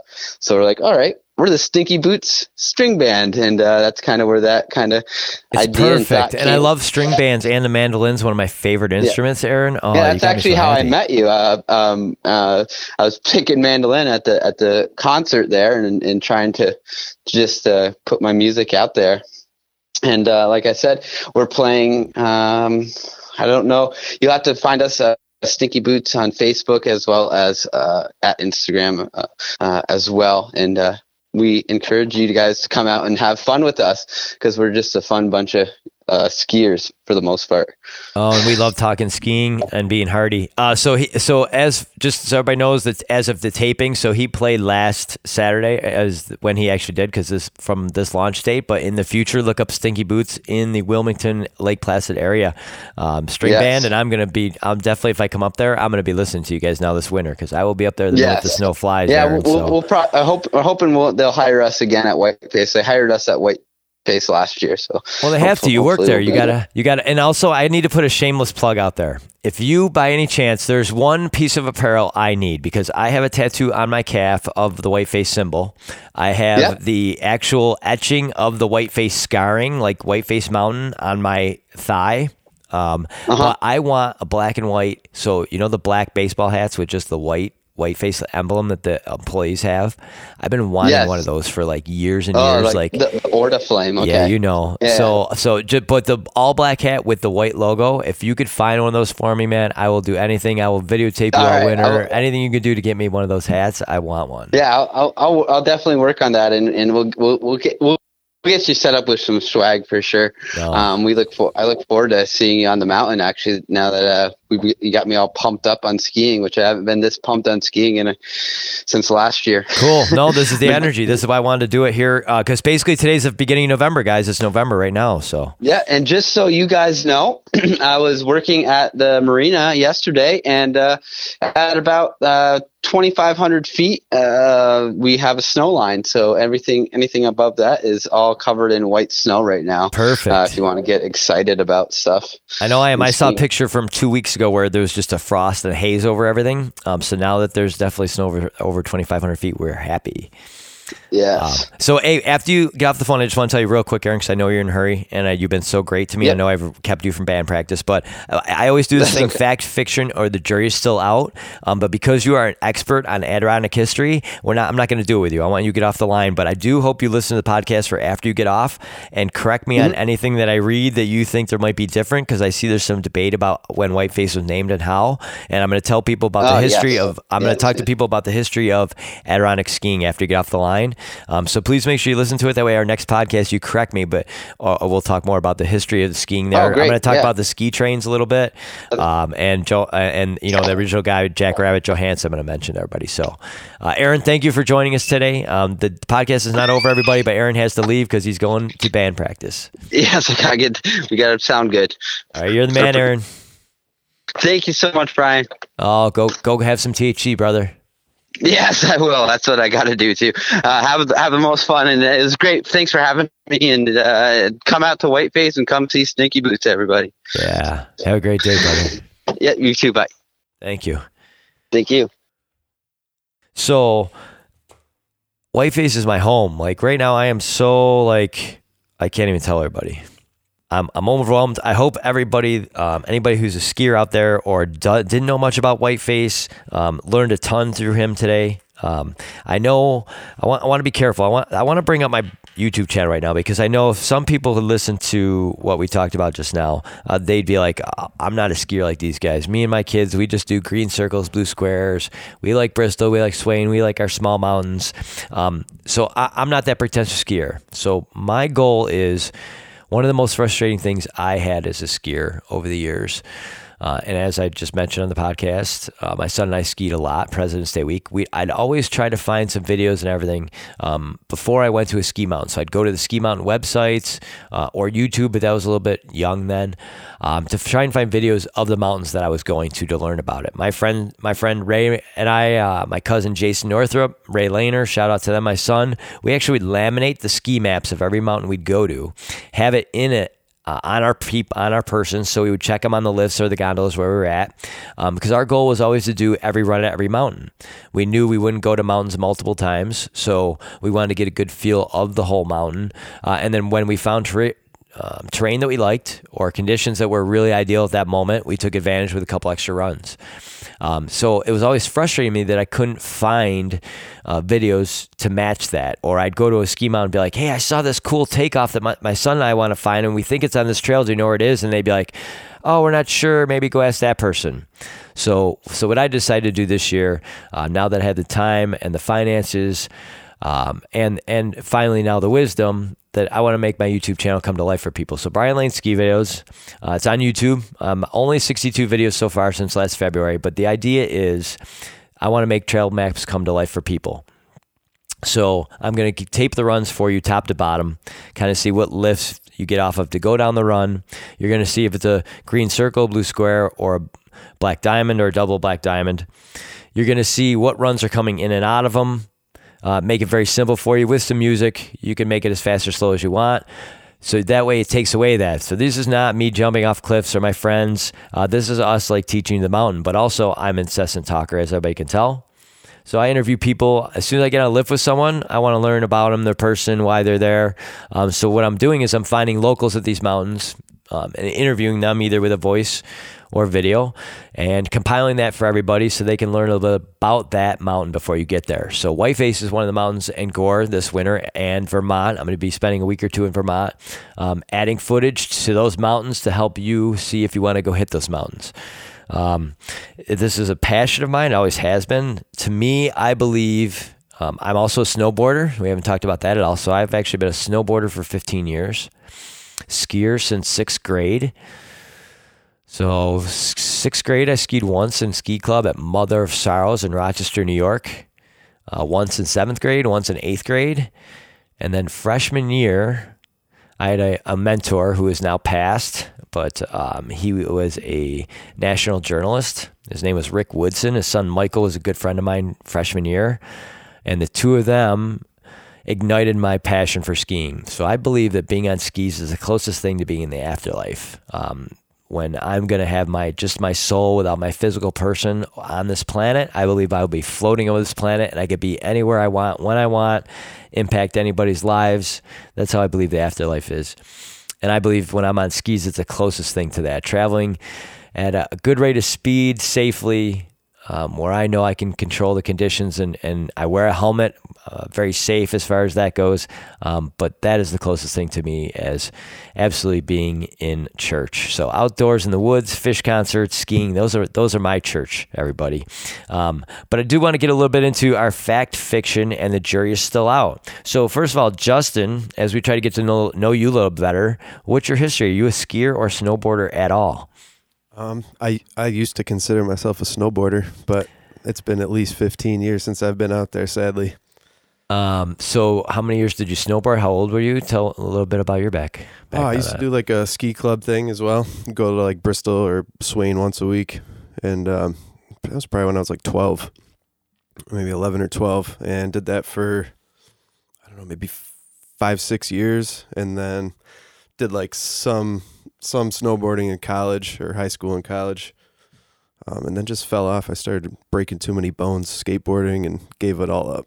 Oh, so you were a skateboarder as well? Yeah, primarily skater. So you were a skateboarder before snowboarding, so did that help you learn, the carryover? I don't think so. I mean, I think it gave me like the passion for it. But I didn't like see any similarities, to be honest. It was a different, different muscle memory.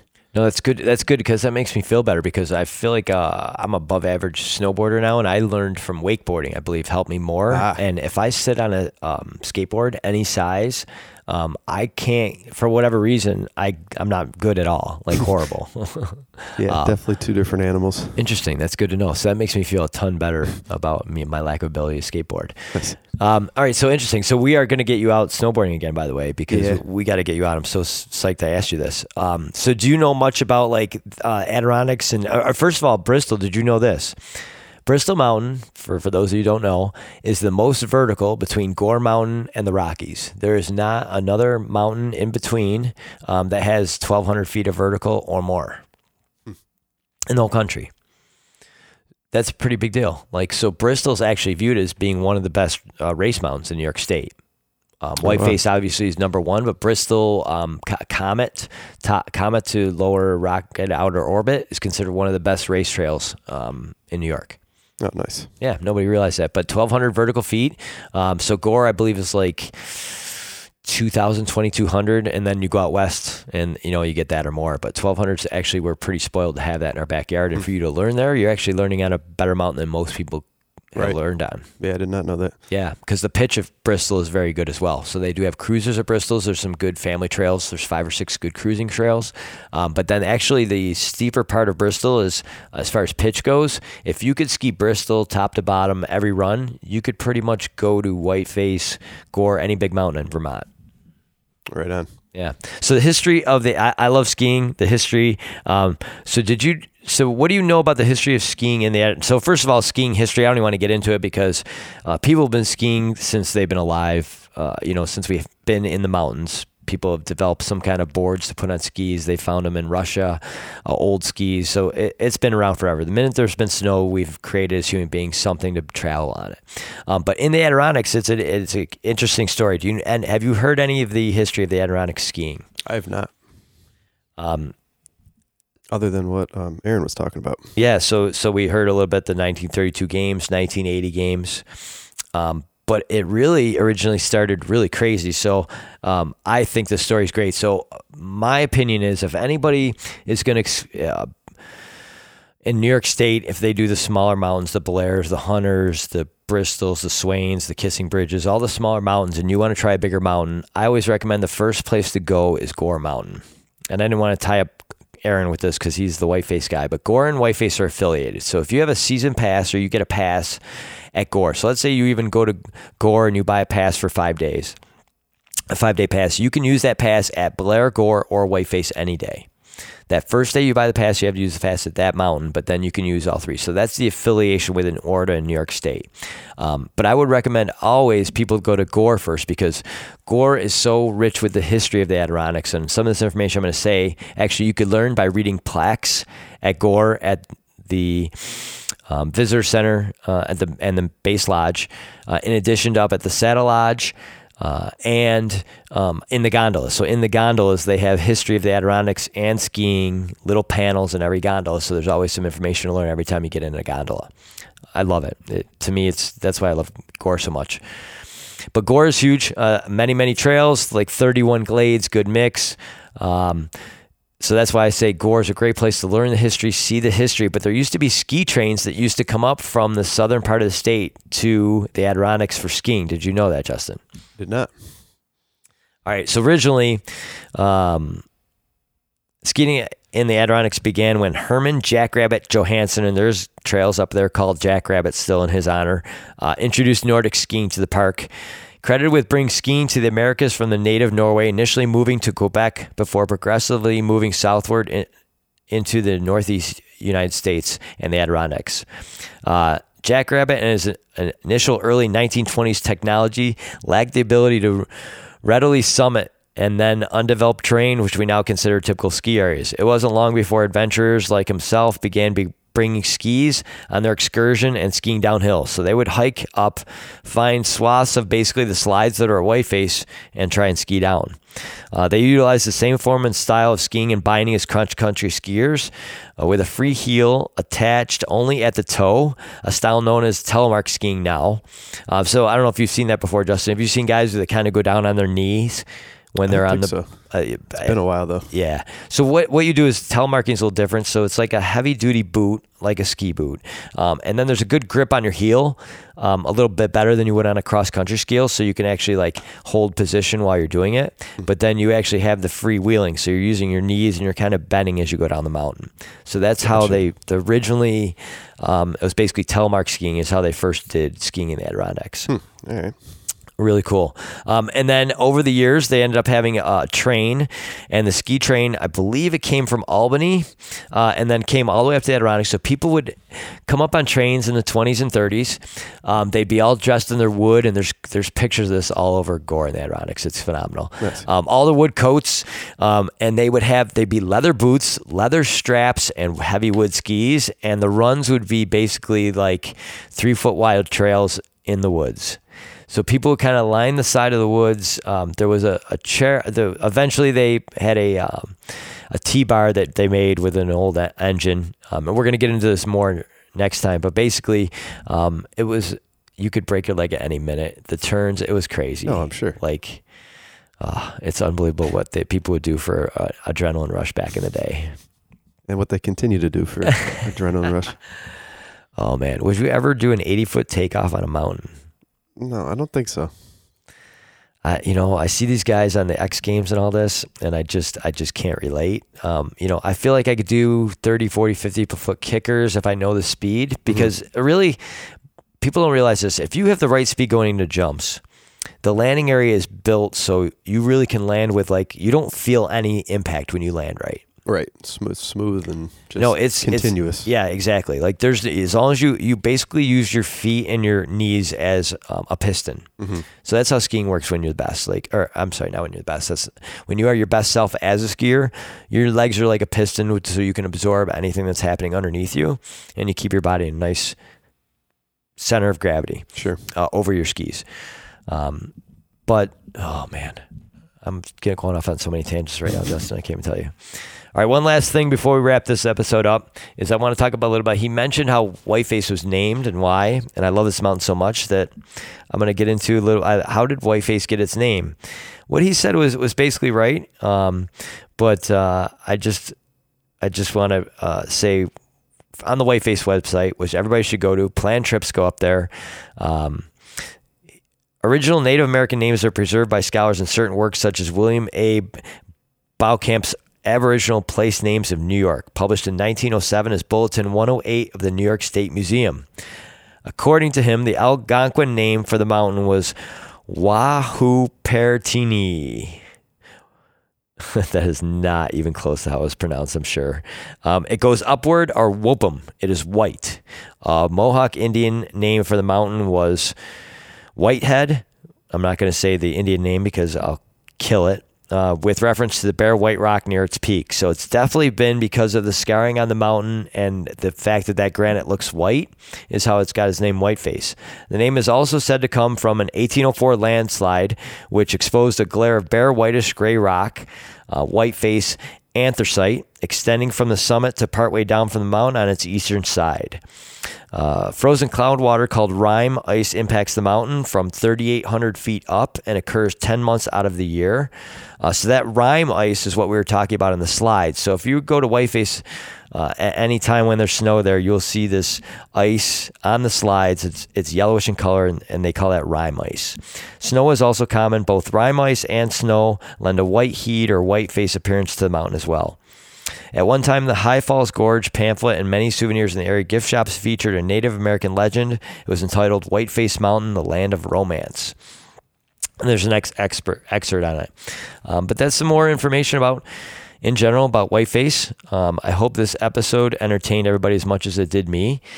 Justin, I hope you learned a little bit about skiing, and maybe now you're going to go get your snowboard tuned up, maybe? It's definitely been in the thoughts, for sure. So it looks like you are going to be... Now, does Stina, your wife, his wife is great, a little ball of energy. Is she a skier, snowboarder by any chance? She does not want anything to do with the outdoors during the winter. I've tried. It's sad. That's okay. She just hates the cold, and she doesn't see any fun in even trying the skis. But I've been working on it. We'll see what happens. Yeah. So one last plug for skiing locally here. If anybody here in Rochester, New York is interested in skiing, I recommend Bristol or Swain. Brantling. Brantling's another very small mountain T-bar, great for families. You can go, the mom and dad can have a hot chocolate, watch the kids, never lose sight of them. Brantling Mountain, very small mountain where actually Diane Steinroffer, I hope I'm saying the name right, but a professional skier actually came out of Brantling Mountain. But Brantling, Swain, or Bristol to teach your kids how to ski. But Swain right now, I really love the new program they've modeled.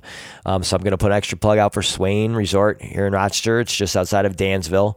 What their program is that they set up last year is you kind of pay a one-time hourly fee, which is the standard rates of pretty much any other mountain around. And then that fee kind of lowers as the hours go on, but your kids can progress. So you're not stuck in one lesson with 10 kids. Everybody's doing the same thing. It's very hands-on, and they'll move the kids through. So basically they have one section of the mountain where they just have a bunch of instructors around. And as you progress, they're just there. If you want to have the instructor go with you, obviously you can teach you techniques or have little groups, but there's a lot of flexibility as far as how your ability level, they are there to grow with you. It's not like at Bristol where you go and you have an hour lesson with 10 people and you go through the lesson, which there is a lot of value to, but I just really like this new intuitive program at Swain. So that's the last plug of the day. I'm done talking about skiing, even though I am so excited. I hope this is the best snow winter ever for the Northeast. Thank you for listening, everybody. Again, cannabis, healthy in your life. Don't smoke blunts, hemp paper if you got to do paper. Isolate, smoke it through water, reduce the impact on your body. Get off the couch and let's have some fun, everybody, because we're going to have a big ski season, ski and snowboarding. Justin, thank you for all your help. This is the Hempthletic Podcast. Thank you for joining me, everybody, and have a great day.